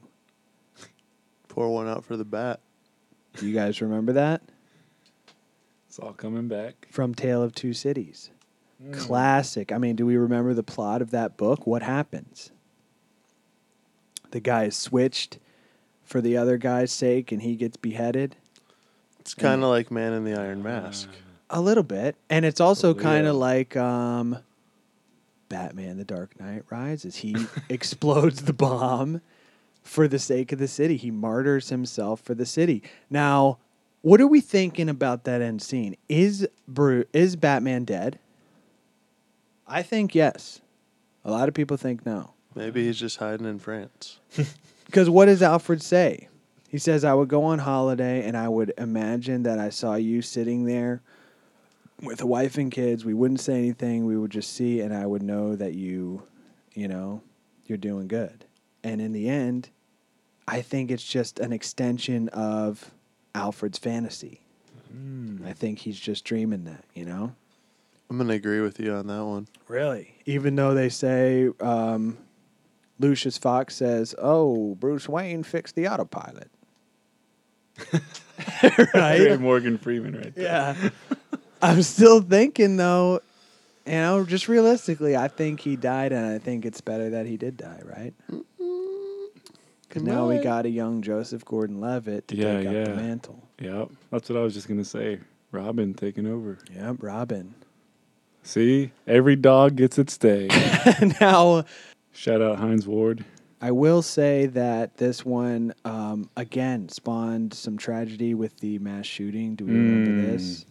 In Aurora. I mean, these Nolan films are crazy. We got Heath Ledger in the one, and now, then wasn't his because of the other movie, too? what? The last one that he got credit for is supposed to be, like, super trippy. I think that's what... They said a combination between trying to get ready for the Joker and this other movie, like, just totally fucked his mind. Oh, the guy that did the shooting? No, I'm talking Heath Ledger. Well, he was also Oh. popping a lot of pills and banging the Olsen twins. Yeah, so I think you it throw was. that into Yeah, I the think mix. it was just Hey, good lifestyle for because him. his health was declining apparently, and he was like He's going out with a abusing bang. a lot of drugs. But Literally. apparently, that there was a lot of factors with old Heath. But then the mass shooting obviously fucking horrible, Oh, terrible. yeah. This guy. Now I was reading about this guy, very interesting case, and like insanity pleas. Like how this guy pleaded insanity. Well, did you Yeah. see his hair? That man was insane. Well, yeah, he used to. They wrote that he, as a kid, was afraid of nail ghosts that would pound on his walls, and he saw black shadows out of the corner of his eyes that would fight each other with firearms. Please. Please. Now, but nonetheless, he did not get the insanity. He got fucking 120 life sentences or something like that. No possibility of parole. Which is rightfully so, but he's still getting some sort of mental help because the guy is clearly off his rocker. But just fucking crazy that it happens. And again, just like we talked about with the Joker, I think this added to the lore of the movie, as kind of fucked up as that is. I mean, I remember hearing about it after, and this even for me. I mean, I don't know about you guys, but now when I go to a movie, I fucking think about this shit. I don't always, but sometimes in the back of my head, it's still there. I'm like, man. I mean, do you guys ever consciously change where you sit, or are hey, you're on the lookout? I always sit in the same spot. Okay. I'm gonna be real. You I two- go to the middle row and try and sit in the very middle. Okay. Or I go all the way to the back and try and sit in the middle. I feel like you two are the only people who I know that regularly go to the movies still. I feel like it's a dying in. Like, no one goes in anymore. The last couple times I've gone, there's like a handful. I can tell you a lot, and outside especially of with Star Wars. and Marvel. $5 No. movies, When dude. I Tuesday saw- nights. Come on. When I saw the second Ant-Man, it was literally me, the girl that I took, and maybe 4 or 5 people. Yeah, What that's because you fucking saw the- the second Ant-Man. It's still a Marvel film. What theater did you go to? It's automatically on Netflix, dude. Well, now that's what I'm saying. Now I feel like there's such a transition to. I still well, think you guys should go see the that movie new industry Spider-Man. is still alive, but I mean, what do we? I'm just saying, so it's not something that I don't think. So you about don't getting think about shot it at up. all? Okay. Yeah. Well, maybe start. I'm kidding. It's obviously insane tragedy and 12 dead, 70 wounded. That's wild. Insane, man. Now, moving on from that, we get in 2016 Batman vs Superman. Thoughts on this? Nope. Just nothing. Moving right along. What do we think about Ben Affleck as Batman? Well, I Also- didn't get a he- chance to watch that one. Because he's so- also brief cameo in Suicide Squad, and then he's also in Justice League. not as bad as George Clooney. Yeah, I watched this one, and I'm thinking, You actually watched? yeah, I did watch. It's just long, and like, there's no point. They're gonna make a superhero Well, movie they really about fucked you up for by s- adding Superman. Like, into it's the damn mix. near 3 hours long. It could have been cool. I mean, Zack Snyder has done some good stuff. I liked Watchmen, and I think his cinematography is good, but a lot of it is just like problems with the story in general. Now, my thoughts, and I believe we've talked about this on another episode, were like DC's trying to jump the gun with their extended universe. Like, this was essentially their... Well, they're trying to keep up with Marvel. I man. know. That's what I'm saying is the problem. This was essentially their Civil War. So instead of doing like a Batman movie Yeah. and a Superman movie, they went Batman and Superman. Yeah, like they just tried to do it way too soon. Like Marvel spent however long building up to that, and Years. DC doesn't. But They busted their nut too quick. I will say probably the worst Batman film. I'd rather watch Batman and Robin. I mean, I think we all would. Going off of that, It's because Superman, dude. Superman sucks. so You want to talk about a I fucking superhero love that's Superman. Fuck you. easily identifiable? That guy doesn't even wear a fucking mask. ever heard of Christopher Reeves, dude? Fuck you. Okay. all right, back to Batman. With it, Superman is another episode for another day. 2019, we're getting the first of these Joker origins. Now, what is our thoughts on this? Have you guys seen the trailer? No, every trailer I saw was actually bullshit. Is it worth a watch at all, do you think? Do you even care to see the Joker's origin? I mean, I think it could be cool if it's done right, but what I've seen so far just looks like stupid to me. Okay. Teabag? Nah, I agree with this guy. I think the story, I'm sure there's a great story there. But you don't care to see it? Not from what I've seen so far, no. Okay. And now but I mean, at all? I mean, I would watch it on Netflix or something. Okay. I'm not gonna pay So if to it was see free. Yeah. Now, Nolan's whole thing is like he wants his enemies to be absolute. He doesn't care about the Joker's origin. He's just there, you know? He's saying, I don't need to show him an origin. That's the evil he's fighting. He's there. We don't need to see his backstory. And Nolan, what's also interesting about his trilogy is he said he doesn't want any other superheroes in his universe because then that would that changes Batman's whole psychology of picking up the mask and being a superhero. Oh yeah, this is 'Cause if- exactly what Disney's doing to Star Wars. Because I guess it's similar. But I think it could be interesting. I will probably go see it on the $5 night. I'll say that. There you go. I think I'd much rather see some more Margot Robbie as Harley Quinn. Okay. Now, before we sick. get into our closing segment on debates and stuff like that, I just wanted to rant on one quick thing. One thing I actually do like about the DC universe is that they're not using real cities. This is completely fake. Like Carl Sagan said about superheroes, he says he doesn't like the idea of superheroes because it makes the rest of us complicit. It's like, oh, hey, there's our problems. Superhero's going to take care of it. I'll sit back and let it happen.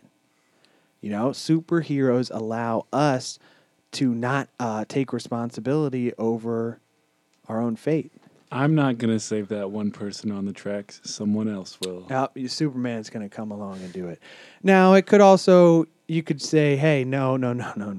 We're not literally saying, Carl Sagan, come on, you're a scientist. We're not literally saying Superman's going to save somebody. It's just he is a moral that you should strive to be like him, right? He's an influence, a fucking role model. Well, that's someone that's taking comics a little too serious. It's Carl Sagan. Carl taking those comics a little too seriously. Now, I'm saying, with all these Marvel movies coming out, little government conspiracy rant, they are conditioning us to be complicit. You know, hey, don't worry about global warming. Don't worry about the globe getting hotter. Don't worry about fucking clown being in office. Don't worry about all these world problems because all these superheroes are going to come along and save it. We need to wake up as people and realize that this is not going to happen. Well, I don't think you need to tell that to us, buddy. Now, real quickly, let's get into some of these debates. Best Batman as the actor. Christian Bale, but shout out Adam West. Okay, so you're saying Christian Bale does it the best. Now, Bruce Wayne as well? Oh. Best Bruce Wayne, best Batman? Wow. He threw in Bruce Wayne. Now, come back to me on that. Come on, guys. Come on. All right now. 89. Is it because you've got the 89 vision? So Michael Keaton, best Batman and best Bruce Wayne? Yeah. Okay. I'm going to go ahead and throw a curveball. Say best Bruce Wayne? Definitely Val Kilmer. Oh. Best Batman? Got to go with Michael Keaton in the 89. Now, Bruce Wayne, this is my own thing. I don't think anybody has done Bruce Wayne or Batman justice because I want to see Batman be a giant fucking douchebag. Rob? Honestly, Rob, you'd be Val Kilmer. That's why I think Val Kilmer's the best because if you watch Batman Forever, he's a fucking douchebag. Yeah, he is a douchebag when he's Bruce Wayne. Like she says, the lady, the doctor, like says something. She's like, "Oh, this guy's a wacko," and he's like, "Wacko." That's medical terminology. He's just such a douchebag. Like, you guys ever see the Lego movies? Yeah. You know, like how they make Batman a douche? Yeah. Like the Millennium Falcon comes and comes back and he's like, turns out there was no chicks. That Wookiee guy's a dude. And so is the robot dude. No chicks. Like, that is what Batman should be, right? Isn't that Woods? No. Who is that? Will Arnett. Never mind. Yeah. Never mind. But Sorry. if we're throwing the cartoons in there, I will say I think Batman the Animated Series is the best Batman overall. How about this one? Best Batsuit. What do we got? Batman Forever. You like the nips? Is that what you're saying? Oh, Rob loves the nips. No, I just think I would say the 89, but the rubber of the mask I feel like fits weird onto the suit and the cape. Yeah. It's more streamlined in the Forever. And I mean, we can throw the cartoons in here too. Batman Beyond, animated, Batman the Animated Series. I mean, what are you thinking, Adam? Best bat suit? Give that to the old Aquabats. That's the best bat suit is the tights. Now I'm It's saying all muscles there, baby. I'm saying 89 classic because the yellow logo. I do like that. It's gold on Forever, though. Well, that's your opinion. Or I'm saying Batman Beyond. You know why? Because he's got a full mask on, which I think is badass. We haven't seen that before. Best Batmobile. What do we got? What are you guys thinking? 89, dude. Come on. This is all he's going to say the whole time. Just 89, when you get to 89. best villains, you just say 89. I said the fucking best suit is Batman Forever. I will go Batman Forever as best Batmobile. I think that one's badass, dude. The one that looks like a damn spider. Or actually, you know what? I'm scrapping that 66. I love the fucking classic black and red with the Classic. bubble windshield. yeah, I that think one that's is fucking sick. badass. The Homer Simpson car. What do you got, T-Bang? Yo, I actually like the motorcycle.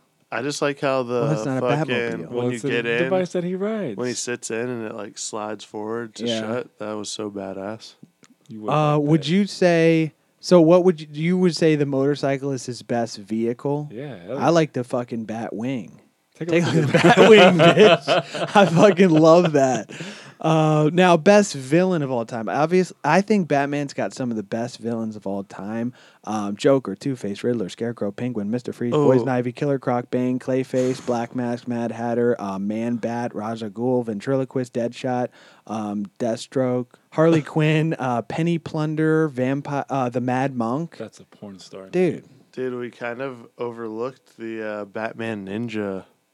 That bat suit was pretty fucking badass. Oh With the yeah, light yeah, up. we did. Yeah, Batman Ninja. If you haven't got a chance, check it out. Fucking, I think it came out last year. Badass, all Japanese animation.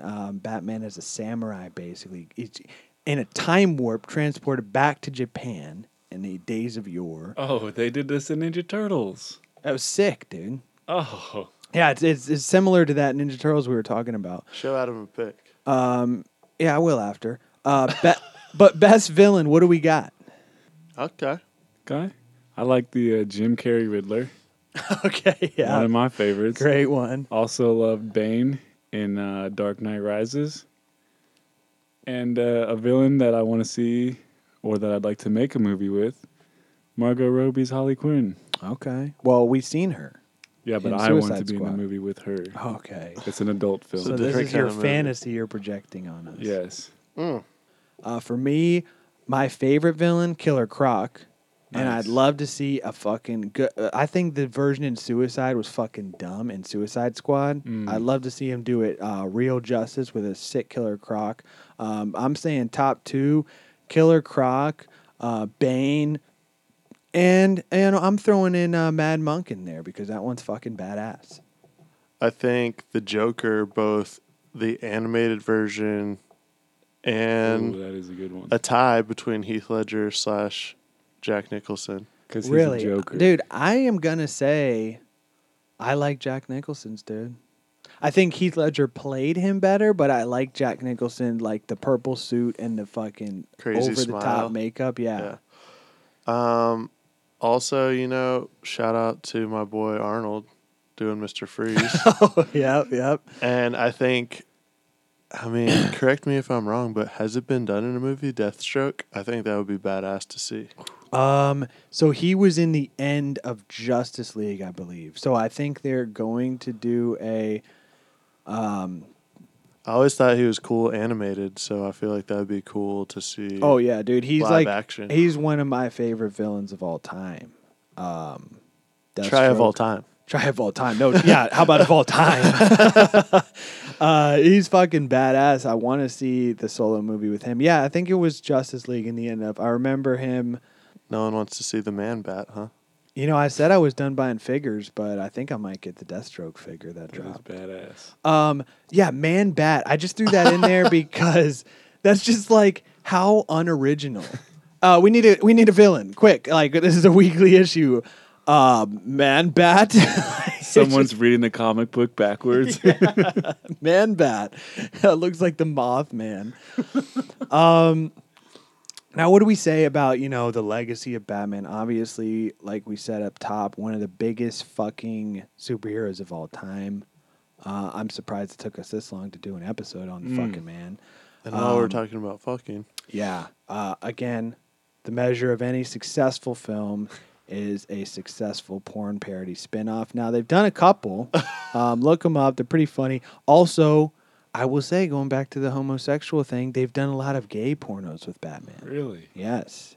Adam's favorite is the ones that include Harley Quinn. Dude, I'm telling you, Batman. Oh, they do have one with Harley Quinn and Riley Reid plays Best her. believe me. Right? He's Now- already seen it, dude. Come on.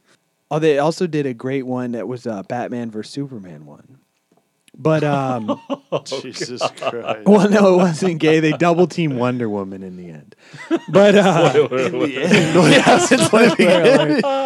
it's just like the villains banging. But one of the fucking most classic superheroes. I mean, that's what I gotta say. Big part of my childhood. All the toys, fucking badass. The animated series, staple, a fucking pillar in my childhood. Batman. Forever. 21. Apparently, Deadline broke the news that the next Batman movie, The Batman, set to hit theaters June 25th of 2021. Matt Reeves, who also did Planet of the Apes, Dawn of Planet of the Apes, Let Me In, and Cloverfield, is going to write and direct the new Batman film. And it has been made clear that Ben Affleck will not be in the new flick, as this one is said to revolve around a younger Bruce Wayne. Now, I think it'd be badass if they did a fucking Batman Beyond film. Oh, that That'd be could be sick. tight. Yeah. Or, if they let Nolan do one more where your boy takes over. But I think he's getting too old for that now. Yeah, I think also, Nolan did what he wanted. Now he's out of there. DC's trying to do their own universe, so I don't think they would bring him in. Okay. And interesting note, before Rob closes this one out, an OG copy of issue number 27 of Detective Comics recently sold for $1 a billion. cool $1 million. So, if you ever see one of those, be sure to pick that up. Crazy for that one. We got one of the worst films of all time and also one of the best films of all time. In the same franchise. All in the same franchise. And we're not talking about Star Wars. And, I think it's just a testament to the fact that Batman is one of the best superheroes of all time. And always will be. Yep. And he doesn't even have a superpower. Yeah, really? I mean, this guy really weaseled his way in there. He's just a fucking jacked rich dude that likes kicking people's ass. And he's like fucking Jean-Claude Van Damme in Bloodsport. You could say that. I mean, this guy's fucking badass, doesn't even have a superpower, manages to be one of the greatest superheroes of all time. I mean, if anything, what did we learn here today, guys? Money can get you anything. Yep. He's basically James Bond with a cape. Yes. Detective. He's badass. A bunch of different guys play him. Most of them which are badass. One guy sucked at it. Bunch of guys want to be him. The two are one and the same. And there you have it. I mean, Batman. Hope you enjoyed it. Let us know your thoughts on the Cape Crusader. And if you want us to cover any, we're going to do, sprinkle in comic book episodes here and there as they come in. But if there's one in particular that you want us to cover, shoot us a message. Let us know. Yeah, hit us up Instagram as always, Podcast from Outer Space. Feel free to shoot us an email if that's your thing, podcastfromouterspace@gmail.com. Still got a couple of these Alien Jesus stickers floating around, so if you want any of those, holla at your boy. And, as always, thanks for listening, guys. We really appreciate and love you guys. Yep, thanks for listening. And like Rob was saying, feel free to subscribe. Tell everybody you can. 5-star review if that's your thing. It would really help us grow the show if you like what we're doing over here. And on that. So long. And thanks for all the fish. Fuck you, pussy ass hater, you should do you. You ain't heard of me, then you should go and get a Blue's Clue. Oops, I mean a red clue. Wayne's here, sue whoop. Wayne's here, sue whoop. Wayne's here, sue whoop. Wayne's here, sue whoop. Wayne's here, sue whoop. Wayne's here, sue whoop. Wayne's here, sue whoop. Betty felt that like the end of a pool cue. But I ain't banging, I ain't waving no flag. I'm ATF, but they ain't seeing no badge. It's Heartbreak Drake, I hate to see him so sad.